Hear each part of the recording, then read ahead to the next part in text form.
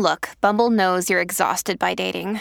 All the, must not take yourself too seriously, and 6'1" since that matters, and what do I even say other than, hey?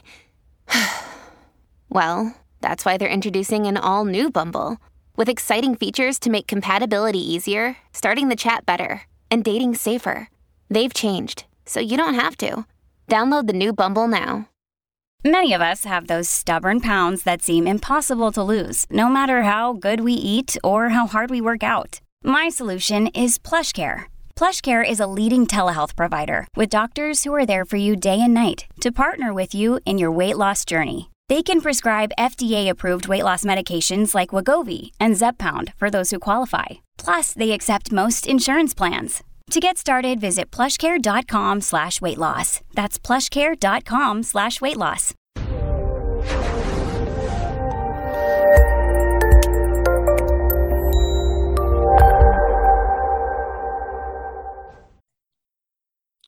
This episode was pre-recorded as part of a live continuing education webinar. On-demand CEUs are still available for this presentation through all CEUs. Register at allceus.com/counselor toolbox. This episode of Counselor Toolbox has been sponsored in part by Foundations Events. As the behavioral health industry evolves, the need for collaboration is greater than ever. Join Foundations Events at the Innovations in Behavioral Healthcare Conference, June 20th and 21st in Nashville. Focused on listening to both the patient and provider, this conference offers 2 days of sessions that follow the journey from meeting the patient where they are to helping them find recovery. Special pricing for licensed clinicians is available with the opportunity to earn over 20 CEUs. Visit foundationsevents.com/counselor toolbox for more information and to register today.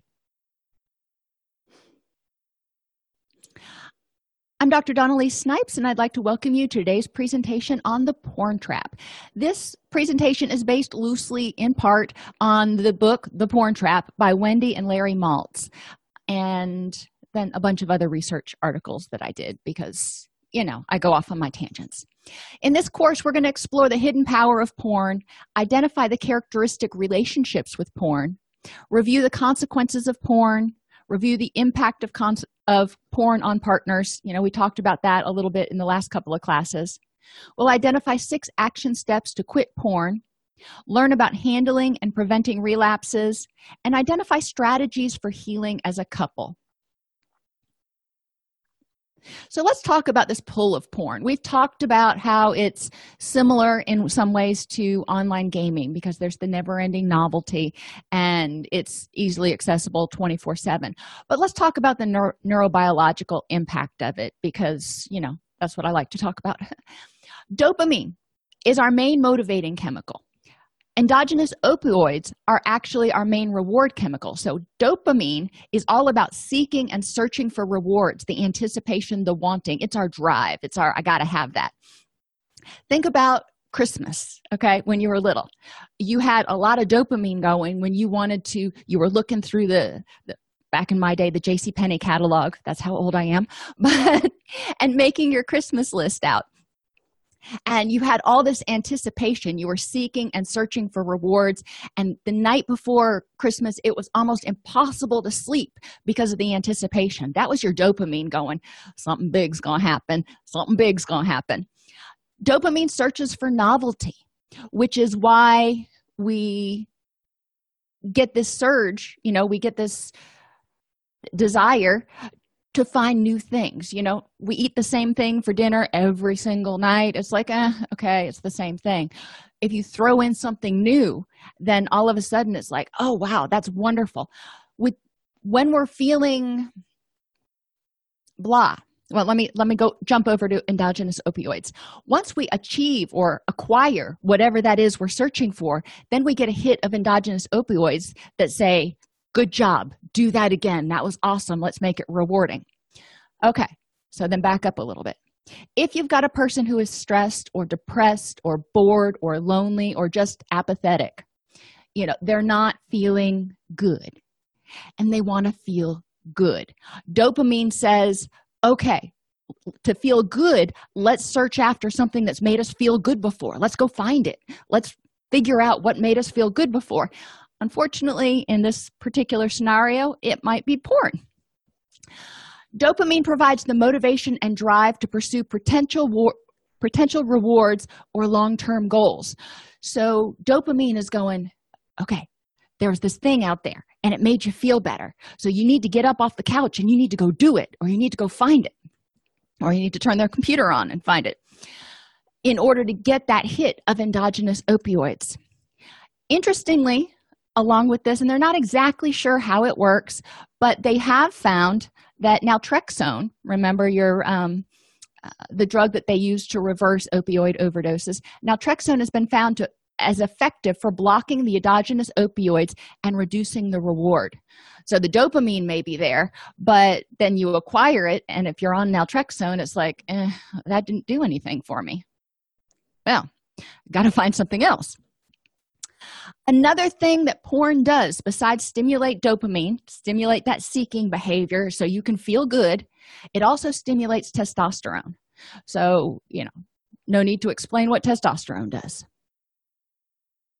When we're talking about adolescence, now that's just for adults, the added problems that adolescents face are because they have an immature prefrontal cortex, and that's where we do a lot of our higher order thinking and our impulse control.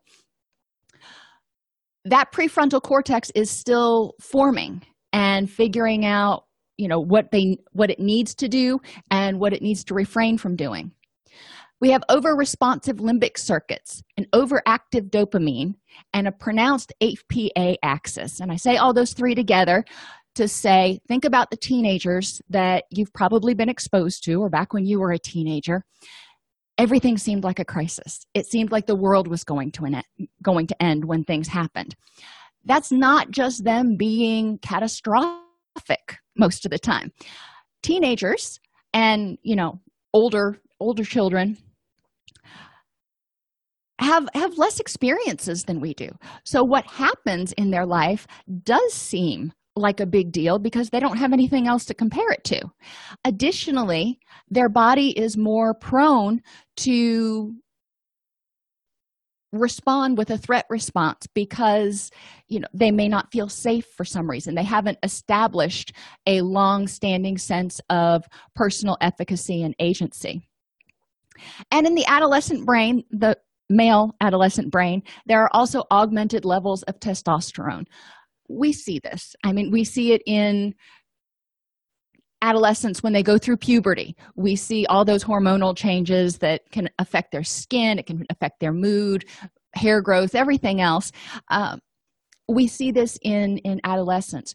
So not only does porn naturally stimulate excessive dopamine and stimulate testosterone, but you're doing that on top of a system that's already amped up if you're talking about doing it in an adolescent. So the brain is going to need to protect itself, or it's going to be harmed from excess excitation. And it actually is neurochemicals, especially the excitatory neurochemicals, actually can be toxic to the neurons at certain levels.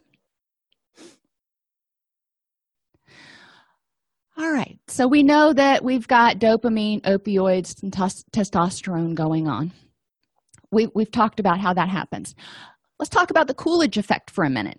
And some of this information, there's a link in your classroom to the site Your Brain on Porn, and it has over 100, dozens and dozens and dozens of articles, peer-reviewed journals, and stuff if you really want to get into the research literature. I'm going to try to just hit the highlights in the next couple slides. The Coolidge effect is one of the things that comes into play with pornography. Basically, the Coolidge effect says that we tire of a stimulus after we're exposed to it a certain number of times, but we have a powerful response to novelty. So even think about driving a car. You're driving your own car, and I have this nice little mama sedan, gets great gas mileage, whatever. I don't think much about it. But if I get in a new car, it's like, ooh, new car smell. And so the endogenous opioids are rewarding that, going, oh, this is kind of cool. The brain doesn't differentiate very much between 2D and 3D partners, which is a problem. If somebody is viewing porn and they have never-ending novelty in that porn, their brain isn't differentiating between that as being not real and their partner as being real. The desire and motivation to pursue sex arises largely from a neurochemical, dopamine, which compels you to do things that further your survival and pass on your genes. So dopamine is going, you need to procreate. We've heard people talk about that, quote, biological clock before. And that's the dopamine, that seeking and searching behavior. Sexual stimulation offers the biggest natural blast of dopamine available to your reward circuitry. Let that set in for a second. Now, that's the natural blast. Yes, cocaine, any of your drugs can give you a bigger blast. But as far as natural blasts, the sexual stimulation provides the most dopamine available. So guess what? That means we're going to have the most desire to seek and search for sexual stimulation, which, even back in Freud's time, we had that kind of idea. And you're going to get the biggest hit of endogenous opioids from that too.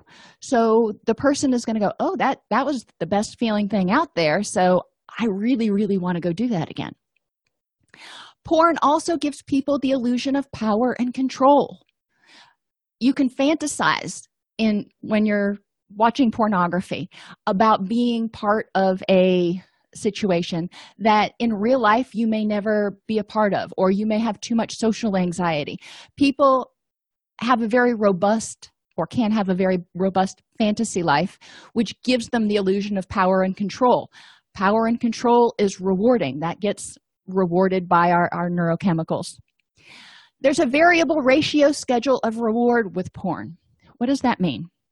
Well, first, if you go back to Behaviorism 101, a variable ratio schedule is the hardest schedule of reinforcement to extinguish. It means that, you get a reward after viewing 3 videos, and then after viewing 10 videos, and then after viewing 1 video. So you never know when that reward's going to come. So there's a steady state of responding. When people are watching porn, they may click on a video and it's not their thing. So they click to the next one and it's something they've seen before. So that doesn't do it for them either. So they click on the next one and, oh, hallelujah, that's it. And then they may have to click through 10 more to find one that's rewarding. This variable ratio schedule of reward keeps people clicking, keeps people engaged in the porn to find that perfect video that is going to meet their needs at that moment. The other thing, and we're going to talk about it in a few minutes somewhere, but when people are using porn, unlike in real life, if something's not working for them, it's just kind of not working for them. When people are viewing porn, if they're looking at something that's kind of vanilla or whatever, and that's not working for them, they can switch to a completely different genre in 2 seconds. It's not this big ordeal where you have to have a discussion with a partner or something. So that's another problem, if you will, with porn. Dopamine is released for seeking and searching for novelty, food, sex, and safety. So we talked about that. It's increased for novel stimuli. So when we see something new, if somebody's clicking through their porn and they find a porn video they haven't seen before, or an actor or actress they haven't seen before, or whatever, they're going to get a little hit of dopamine. And they may get some opioids with that if it's a rewarding combination. Interestingly, and I didn't know this until I prepared this class, dopamine is also released for any strong emotions. So anything that violates expectations, that produces shock or surprise or something more than we can imagine, releases dopamine. Think about why people like to watch horror thrillers. Those scary, back in my day, it was Texas Chainsaw Massacre and Freddy, I think. I don't know. I never really got into those specifically. But we like watching things that may startle us. I like scary movies just as much as anybody else.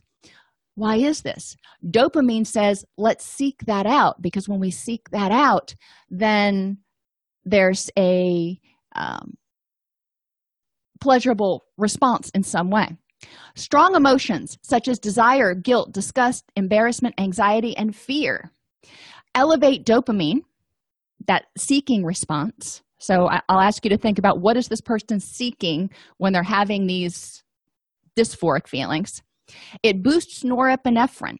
So if you're watching a scary film, or going through a haunted house, what are you doing? You're on alert, you're seeking, you're trying to find the way out, and waiting, anticipating being startled. So there's the stress response is going up, cortisol is going up. Your stress response is up. When people are feeling guilt, disgust, or embarrassment when they're watching porn, it is also causing their body to secrete dopamine, norepinephrine, and cortisol. Think about when people do things like have sex in a public place or the library or something that increases the danger of it. It's that dopamine and opioid response that makes the experience more rewarding, because they're increasing their stress chemicals, which provides a greater bang for their buck at the end. Over time, a porn user's brain can mistake the feeling of anxiety or fear for feelings of sexual arousal. If they get used to having that feeling, or that feeling of guilt or disgust or whatever, and having a reward associated with it, then they might associate that with arousal. Internet porn can alter brain circuitry for sexuality, especially during adolescence, when the brain is highly malleable. We already talked about that, up until 25, and programmed to learn all about sex. We are programmed as adolescents to figure out how to procreate to continue the species. When a person is watching porn at that age, then that's imprinting on their brain. Video porn is far more arousing than static porn because it involves more senses and is more lifelike. Think about the difference between viewing, Playboy or Penthouse, or I don't even know what else is out there, or viewing videos. When you view something that's one-dimensional, you're seeing a picture, or even the Sports Illustrated swimsuit issue. It's one-dimensional, and there's only so much you can really imagine. When you're viewing a video, you hear it involves your senses. You're seeing movement, which is stimulating to your visual receptors. You're hearing things. So there's a lot stronger memories that are created. To increase sexual arousal and raise declining dopamine, people can instantly switch genres in the middle of a porn viewing / masturbation session. Porn videos replace some people's imagination and may shape their sexual tastes, behavior, or trajectory. They don't have to think anymore. They're looking at it, and they're just kind of immersing themselves in it, like we immerse ourselves in a good movie, and instead of thinking about themselves, or instead of using their own creativity or imagination, or thinking about what they might want, they are just immersing themselves into whatever the director wanted them to want. Porn is stored in your brain, which allows you to recall it anytime you need a hit. And this is true whether it's written porn, narrative, pictures, videos, auditory, whatever. Unlike food and drugs, for which there is a limit to consumption, there are no physical limitations to internet porn consumption. Food, you can only eat so much before you feel like you're going to bust. I mean, there's a limit. Drugs, and you might say, well, people use drugs just in excess. Yes, they do. But at a certain point, it will kill them. Any drug you take, you can OD on cocaine, you can OD on alcohol. So there is a limit to consumption. There are no physical limitations on internet porn.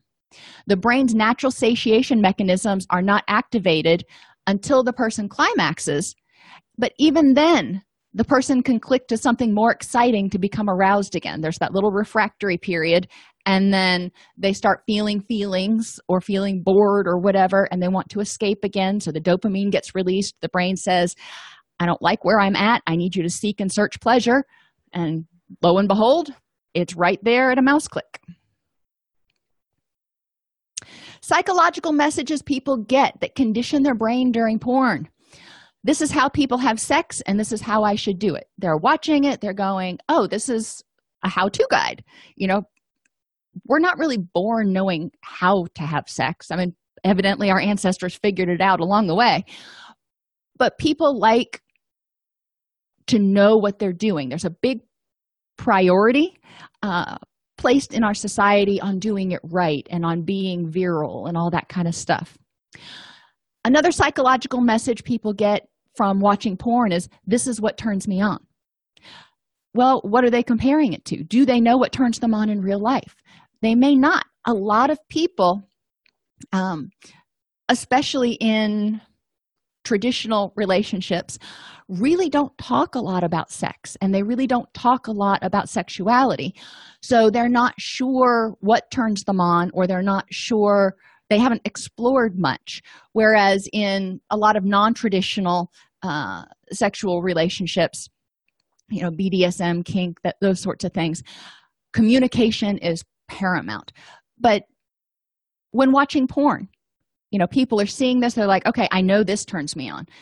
I'm not sure about anything else. I've never picked up a Kama Sutra or what have you, but I know this works for me.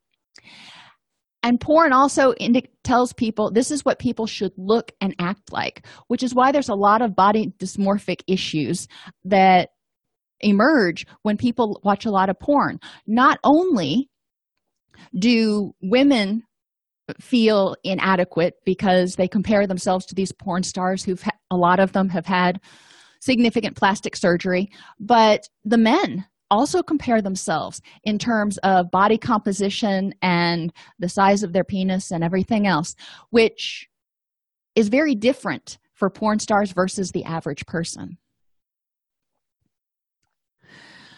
Physiological conditioning. Excess masturbation is the signal to your primitive brain that you have hit the evolutionary jackpot.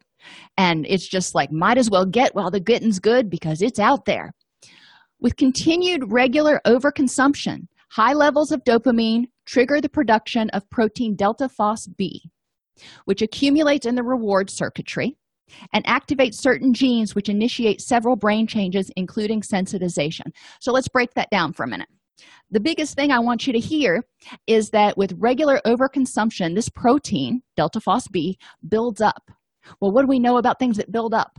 They can also be used up, which leads to us understanding how the brain, one of the ways the brain restores itself after it has dampened down a little bit, how it restores to normal functioning.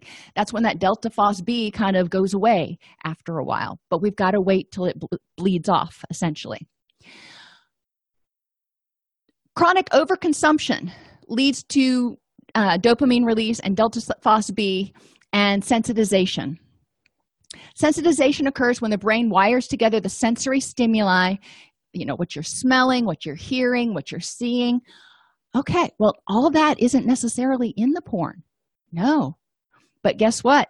Now your brain is wiring the porn and this experience and this pleasure together with what you're smelling, which may be the fresh laundry that's sitting in the laundry basket, with where you're at, which is your room, with the device that you're on, which is your desktop or your laptop or whatever it is.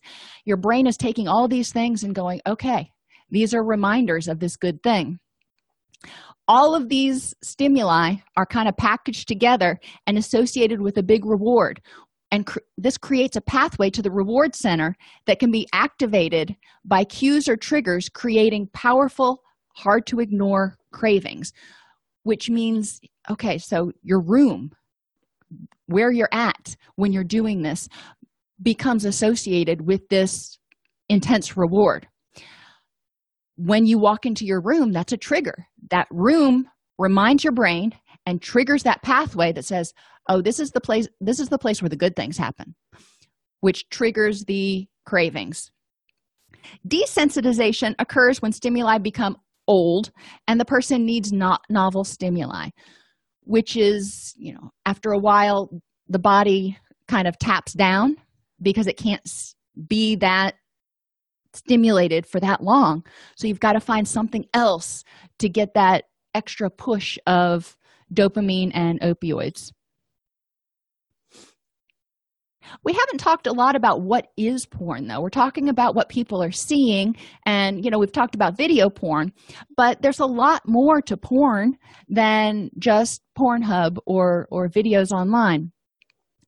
Porn can be any sexually explicit or erotic video, any sexually explicit or erotic audio, sexually explicit or erotic pictures, back to Playboy and Penthouse and Hustler and those things. It can also include sexually explicit or erotic prose. One of the best examples of this is Lady Chatterley's Lover. That was one that, raised all kinds of ire when it was first published back in the day. It was, decades ago, and it was extremely racy. 50 Shades of Grey would be considered erotic prose. That can be considered porn. The definition of porn, and this is important when we're talking with people about problems they may be having and pornography addiction and what they may need to stay away from for a while, the definition of porn does not rely on how graphic it is, but with the person's relationship to it. Is this something like an artistic statue that you're looking at and appreciating the beauty of it and in awe? Or is it something that is whose primary goal is to sexually arouse you and involve you in a relationship with it, getting you to imagine yourself in that situation? A lot of people, we talk about adolescence a lot because a lot of people encounter porn early on. A lot of people encounter porn when they are adolescents and even young adolescents because or as a means of satisfying unmet childhood needs. Learning about sex. Children are curious, so they may start poking around and trying to learn about things and stumble upon something and go, oh, way more than I bargained for, but it's cool. They may want to view it in order to belong to a group. We talked about how younger people, especially younger men, tend to watch porn in groups, and it becomes a bonding experience of sorts. Sexual pleasure is another reason people watch porn, and permission. Remember, the brain is programmed to learn about sex at this point, to learn how to procreate the species. So people are curious, and porn in some ways gives people permission. They're seeing something that other people are doing and going, okay, well, that can't be all that bad. Other people are doing it, or using it, as they learn about sex, but it's helping them feel like they've got permission to explore their sexuality and their bodies. And porn can help people cope with distress. In the context of learning about sex or belonging to a group or just discovering your own body, people discover that there are certain things that feel good and it helps the pain go away. Guess what? That dopamine, the brain remembers that, releases dopamine and says, all right, you're stressed. Well, when you were stressed the last time and you did this, it made you feel better. So I want you to seek that out. And when you seek that out, then you'll feel better. And guess what? Lo and behold, it happens, at least for the short term. And we know by talking with people who are addicted to other things, like alcohol or drugs, exactly, when they're under the influence, when those endogenous opioids are just flooding their brain, they feel good. When they are under the influence of dopamine and they are focused on it and thinking about it and searching for it, they're focused on something besides their distress, so they feel okay. When those endogenous opioids settle down and they return to baseline, they feel crappy again. So guess what? The brain's going to say, oh, we feel crappy again. Guess what? We need to do it again. So you may have people who end up spending 3, 6, 7, 8 hours masturbating and watching porn every single night because when they're home alone and they're alone with their thoughts, it's too distressful. And every time if you want to use the term sober up from the rush of the endogenous opioids, they don't feel so good, and they want to feel better again. We are likely to become emotionally and physically attached to something we regularly turn to for emotional comfort. Makes sense. So people use porn when they feel distress, depression, anxiety, loneliness, anger. You can just keep listing off those dysphoric emotions. They may use it to quell cravings. Once they've established that makes them feel better, then when they start having the craving, which is generally precipitated by distress of some sort, they may use in order to quit feeling that way so they can focus on something else. They may feel like, if I don't masturbate, if I don't watch porn right now, I'm not going to be able to focus on anything. And they may use it to provide excitement because their life is drab right now and they want that dopamine rush. They want that excitation, that feeling of pleasure. So it may just be because they feel apathetic. Protective factors, disliking porn. And the reasons for disliking it can be many. Some people don't think it's appropriate. Some people don't like to watch it because they don't want to see something that graphic. Whatever it is, if they dislike it, if they watch it and it doesn't do anything for them, that's a protective factor, obviously. Having limited contact with porn, especially before the age of 25. So children who are exposed to porn at an early age, either through the media or through sexual abuse, etc., may be at more risk. Now, there is not a one-to-one correlation. You can't say if somebody was sexually abused that they're going to have a problem with porn. Many times for people who are sexually abused, it's just the opposite because they don't want to see that again, or they don't want to see somebody else being engaged in sexual activity. We just need to kind of look at what's going on. But that exposure to porn before the age of 25 is a risk factor. If they feel sexually secure and satisfied, then they may be less likely to develop a problem with porn. And remember, we talked before about the fact that porn use in and of itself is not necessarily problematic. Some couples watch porn together. Some people watch porn and it doesn't become a click fest for them. It's just something they do once in a while.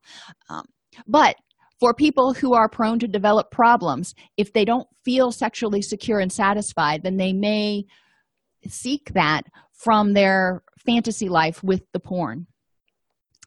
If the person wants to experience emotional intimacy, then they are going to be less likely to have a problem with porn because there is no intimacy with porn. If they have a sense of high self-esteem, confidence, and self-efficacy, then they tend to feel like they can acquire what they need to meet their needs in real life and don't feel the need to do it through a fantasy.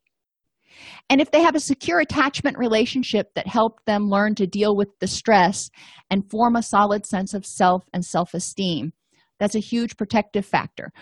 Since we know that people who develop problems with porn typically are exposed earlier, they typically use it to help them cope with the stress, and they often have difficulty with intimacy.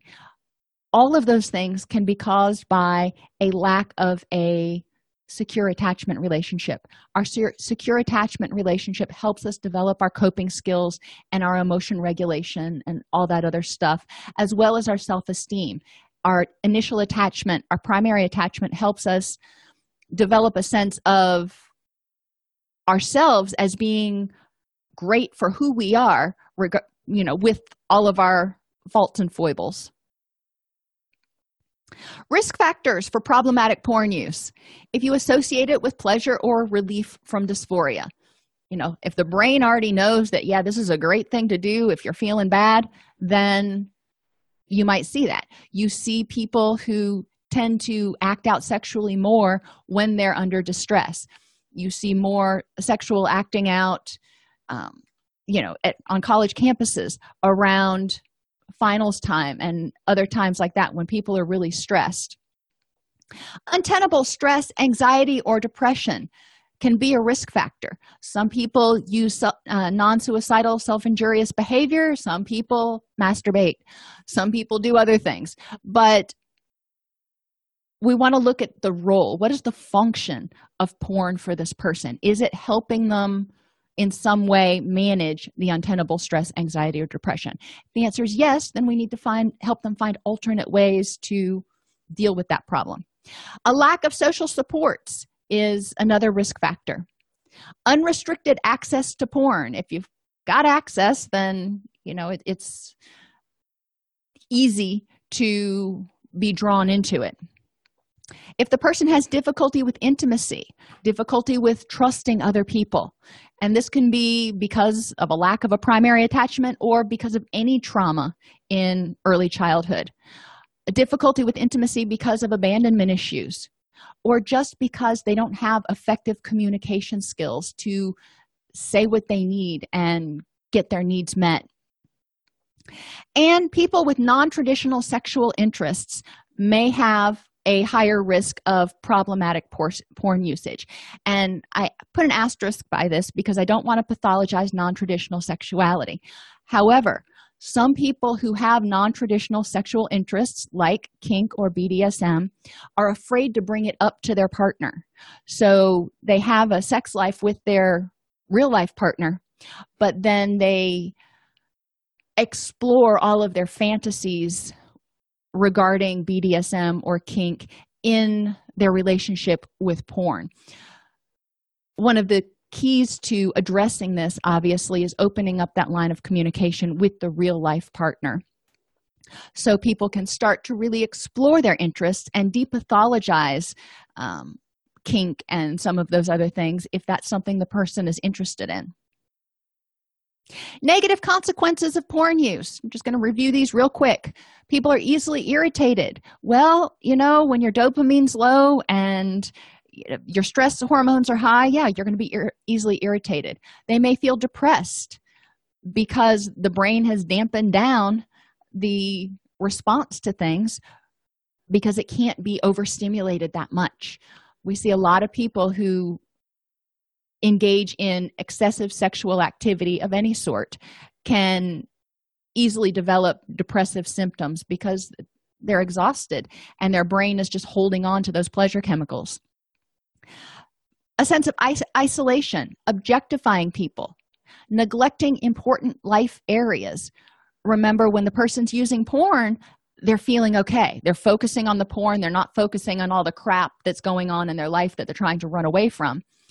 But as soon as they stop using, as soon as those opioids bleed off, it's like they're back to reality, and reality sucks. So they want to go back into a pleasurable place, which may lead to not studying, not going to work, or being late for work, not getting enough sleep, etc. Sexual dysfunction. And we talked about that in the last class, how porn use can desensitize people so they're not turned on by vanilla sex in real life, if you will. It can also lead to sexual dysfunction because they've been having sex so much that the brain is just going, whoa, you hit the jackpot, but at a certain point we need to take a break. Relationship issues because of the porn. Shame and guilt, especially if they're hiding their porn usage. Escalation into risky areas, and this can either be escalation into real-life sex with other partners or escalation into potentially illegal pornographic areas. And a physiological and psychological craving or need, quote unquote, for porn. That dopamine's just firing, going, I really want to have that feeling again. And the dopamine is associated with so many stimuli that it's constantly being triggered. A smell, a sight, when you wake up in the morning, if you're watching porn in your room, you wake up in the morning and guess what? You're in that room. That's a trigger for porn. You wake up in the morning and you don't want to go to work. You really don't like your job, Distress may be a trigger for porn. There's triggers for porn everywhere. And when the person can't access that, when the dopamine is flooding your system and you can't get the opioid relief, then people tend to become more stressed and more irritated. How do we develop motivation to quit? Well, ask the person, what does your rich and meaningful life look like? Theoretically, we're assuming this person is in counseling with us. They said, I've got a problem with porn. I want to quit, but, I'm not quite ready. Or my spouse says, I've got a problem and I need to do something about it. What do you want me to do? What does your rich and meaningful life look like? Who's in it? What people are in it? What people are important to you? And what do you need to do to nurture those relationships? What things are important in your life? For some people, it's their car. For some people, it's their dog. Whatever it is, what's important in your life? When you look at this Oz, if you will, you're going down the yellow brick road to get to Oz. What does this look like? What activities are important to you? If going to your kid's soccer game is important to you, or work, or playing golf, or whatever it is, start adding those in there. And what values are important to you? And in the book, they have a list of things, and they have people write out, I want to be someone who is. What things do you want to have describe you? And they have a list of about 20. One of the things I have clients do is just identify their top 3 to 5 values. So if they died, heaven forbid, what do they want people to remember them for? They were someone who was fill in the blank. What are the 5 most important characteristics? And does using porn help you draw closer to those goals? So if your relationship with your kids or with your spouse or your best friend is important to you, does using porn help you get closer to that person? And if not, okay, just saying. If being successful at work is important to you, does using porn help you get closer to that promotion that you've wanted?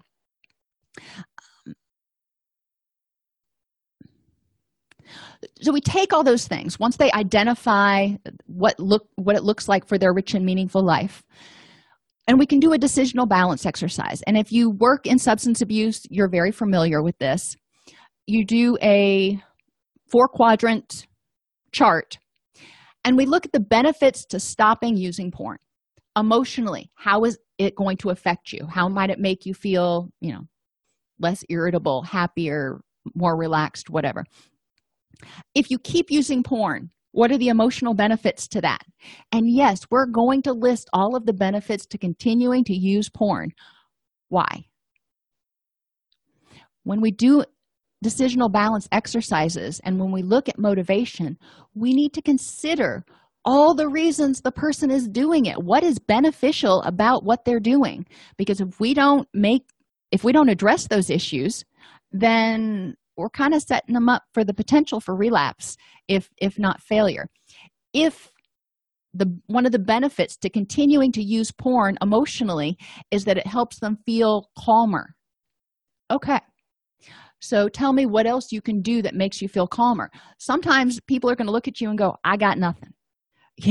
That's what I do. I either masturbate or I drink or whatever it is. And for me, using porn is better than drinking. Okay, so we take that and we say, all right, so porn is serving a function for this person to help them survive. This is one of the tools they have. What else can we do? And you can ask them questions like, before you started using porn and you got distressed, what did you do to help yourself calm down? When you're not using porn, or when you can't get to it and you feel distressed, maybe you're driving across country with your kids in the back seat and they're grating on your every last nerve. What do you do to help yourself calm down? Start identifying some of those strengths and tools that the person uses, and then you can build on those. But in order to help them increase their motivation, we've got to make it less rewarding or provide them alternatives to meet these same needs, alternatives to porn.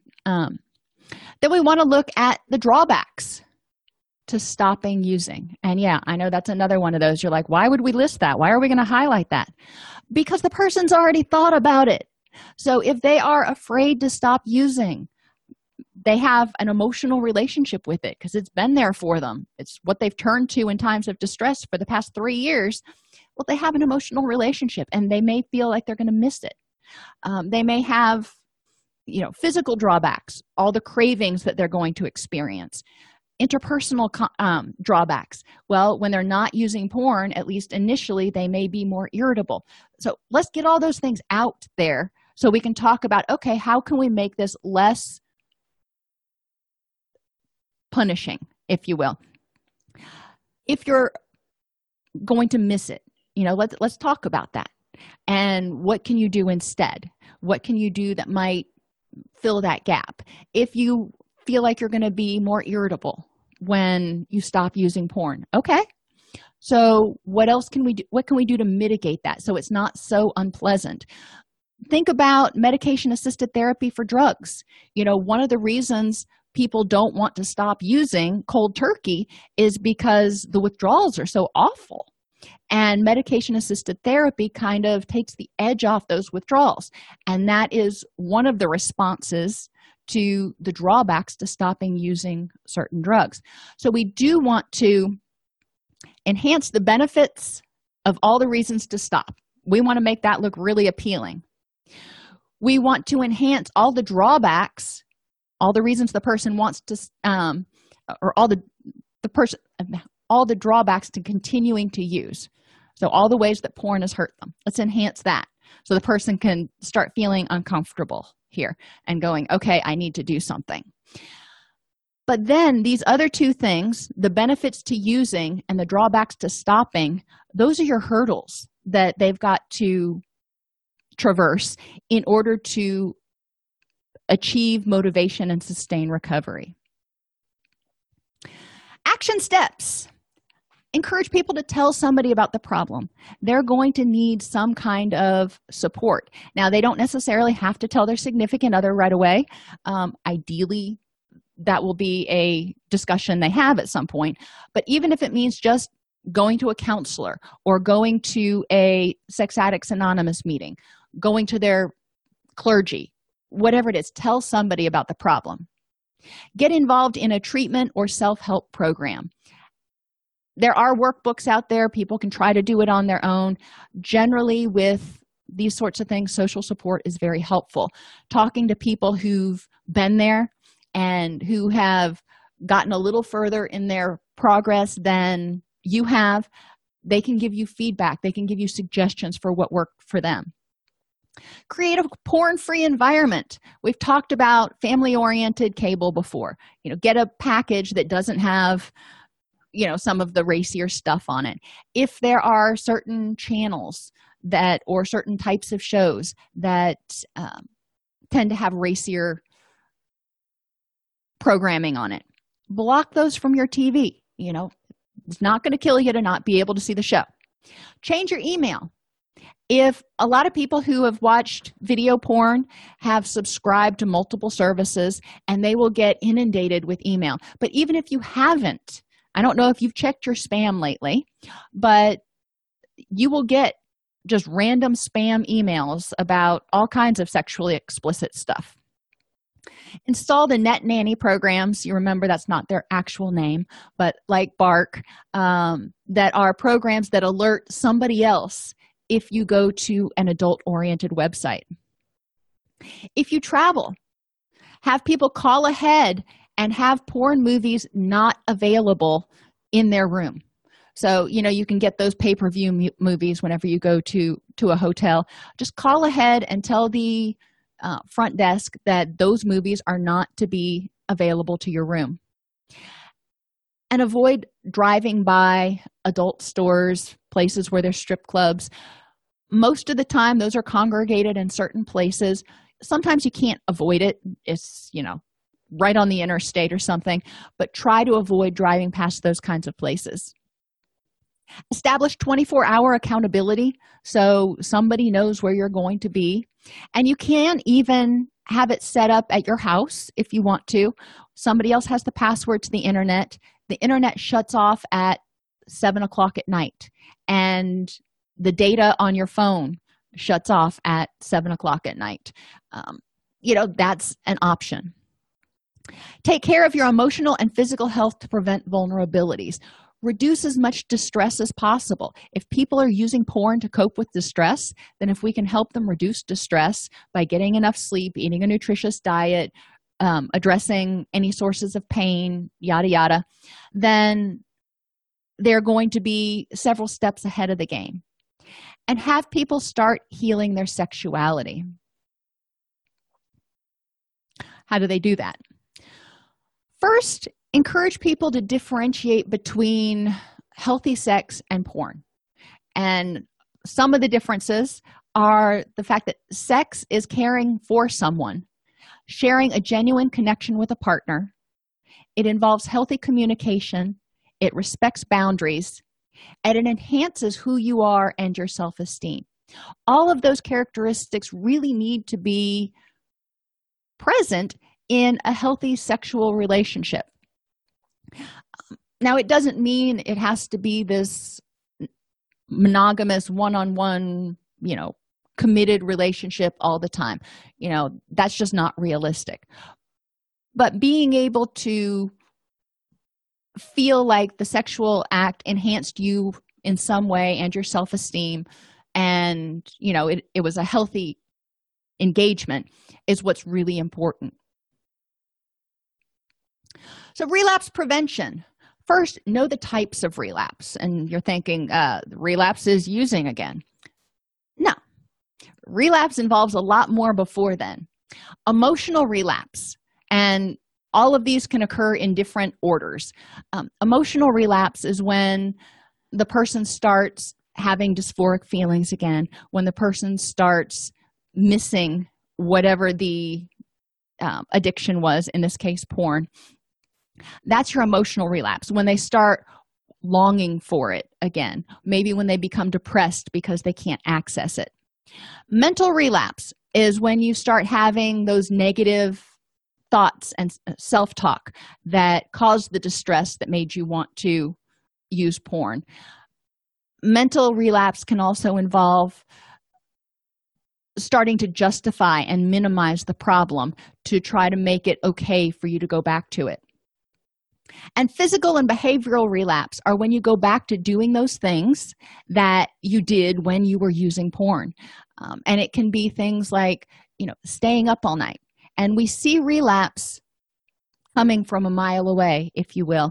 If you look at people's behaviors, when they start going back to feeling the way they felt, thinking the way they thought, and doing the things they did when they were using, we can pretty much guarantee that they're going to start using again pretty soon. People need to be aware of the multiple relapse warning signs and the multiple areas that those relapse warning signs come in. Now, sometimes people will have the mental relapse first, and then they'll have the emotional one, or sometimes they'll have the physical relapse first, where they stop doing fun things and they stop getting enough sleep, and then they start getting irritable and cranky and having stinking thinking, as we call it. It can come in any order, but you can see these relapse warning signs in all three of these areas.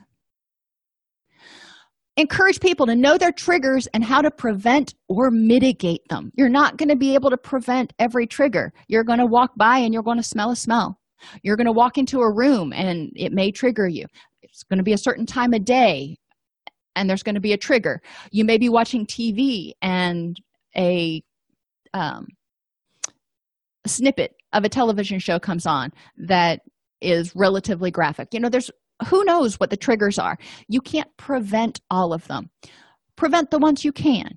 Obviously don't turn on a show that is going to be explicit if that's a trigger for you. But if you happen to encounter it, you go to the movie and you expect it to be pretty low key, and it turns out to be raunchier than you expected, then what do? How do you mitigate that? If you start feeling triggered, how can you handle that so it doesn't lead to a full relapse? Develop healthy alternatives to viewing porn and masturbation. Well, one of the ways to do this is to look at the function that porn and masturbation served. Did it provide excitement and pleasure? Did it help you find relief when you were feeling bad? Did it help you feel less lonely? Well, if so, let's find alternative ways to meet those same needs. Learn radical acceptance and the B theory. And I've told you guys my B theory before. Radical acceptance is saying it is what it is. I'm not going to judge. I'm just going to accept the moment. When a bee lands on your arm, and again, assuming you're not deathly allergic to them, if you swat that bee, which is your natural urge, or most of us will get the bee off of me, I don't want it to sting me. If you swat the bee's most likely going to go into a defensive posture and sting you. Now, when bees sting you, they die. So they don't want to die. They don't want to sting you. They're doing that to protect themselves in some weird sort of way. If you just let the bee sit on your arm and then fly off when it's ready, it'll fly off. Just quit paying attention to it. So the bee theory, whenever people get an urge, I want them to envision it as a bee that's sitting on their shoulder and just wait for that bee to fly off. Encourage them to practice mindfulness. So those relapse warning signs, the emotional, mental, physical, and behavioral relapse warning signs, don't sneak up on them. Check in with themselves at breakfast, lunch, and dinner. How am I feeling? What am I needing? How can I best meet those needs? Those are easy questions to ask themselves. Encourage them to prevent and mitigate vulnerabilities. And again, you can do your best to get as much good quality sleep and eat healthfully and yada, yada, yada to make sure that you are, as well rested and healthy and emotionally and physically as possible. But sometimes it just ain't going to happen. Like last night, I woke up every 2 hours and I didn't want to. So I have to mitigate that vulnerability today because I know I'm a little crankier and I'm a little foggier than I normally am. Encouraging people to prevent and mitigate those vulnerabilities. Encourage them to pay attention to what makes them more vulnerable to wanting to use porn and addressing that. Add pleasure in. Porn provides pleasure. And most of us get caught up in our day-to-day work, and all work and no play, as they said in The Shining, makes Jack a dull boy. We need to make sure we actually make a devoted effort, a concentrated effort to add in pleasure every day, something that makes you happy. Have a support system.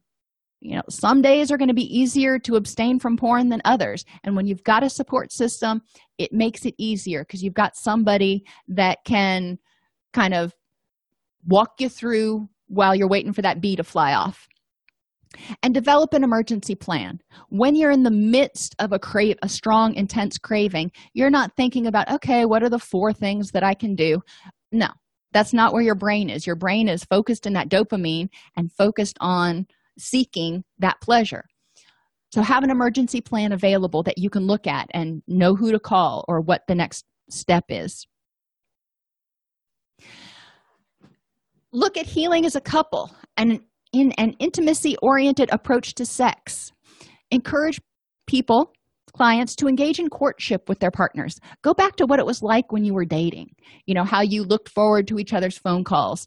I remember when we were dating, there was one day my husband was coming home from work. He was on midnight shift, and he just pulled his patrol car over to the side of the road and picked a bunch of wildflowers and brought them to me.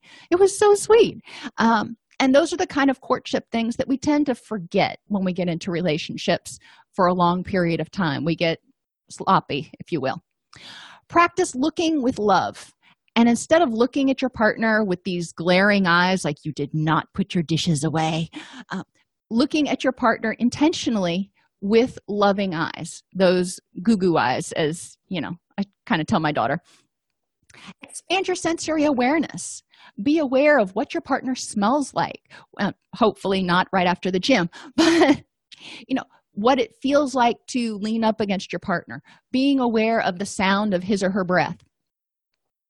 Explore the realm of sensual pleasure together by just holding hands.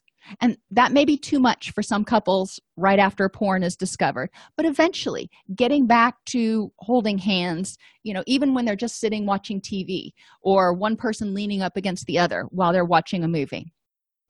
Massage. foot massages, back massages, head massages, brushing of hair. All of those are different physical sensations that you can share with another person. Enjoy a hot tub together. That's easy, no contact necessarily, but it's a different sensation. Aromatherapy or even touch.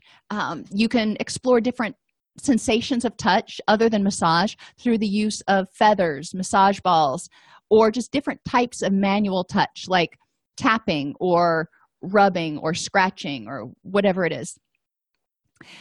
Another activity you can do with touch is to encourage people to explore communicating emotions via touch. So if you're going to be flirtatious, how would you do it via touch? What would you do? If you wanted to communicate to your partner that you were feeling sexy, how would you do that via touch? And those are exercises that you can assign for homework. Encourage people to talk with each other about sexual likes, dislikes, needs, etc., and create ground rules regarding emotional and physical safety as it pertains to sex. And there's a lot of emotional safety that goes along with it. There's no teasing, there's no making fun of people, and those are important ground rules that need to be, unfortunately, laid and actually said out loud. We're nearing the end of this episode, but I wanted to take a minute and thank everyone who listens to Counselor Toolbox podcast. I truly, truly appreciate you. I would be grateful if you would please go into your podcast player and rate Counselor Toolbox. The more 5-star ratings we have, the higher we rank and the more people we can reach with these free resources.